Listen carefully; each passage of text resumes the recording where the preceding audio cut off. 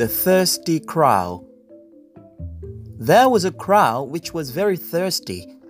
He searched for water everywhere. At last, he saw a water pot near a well. He looked inside the pot. There was little water in the pot. The crow saw some stones nearby. He thought of a plan. He picked up some stones. He put them one by one in the pot. The water level in the pot came up. The crow drank the water and flew away happily.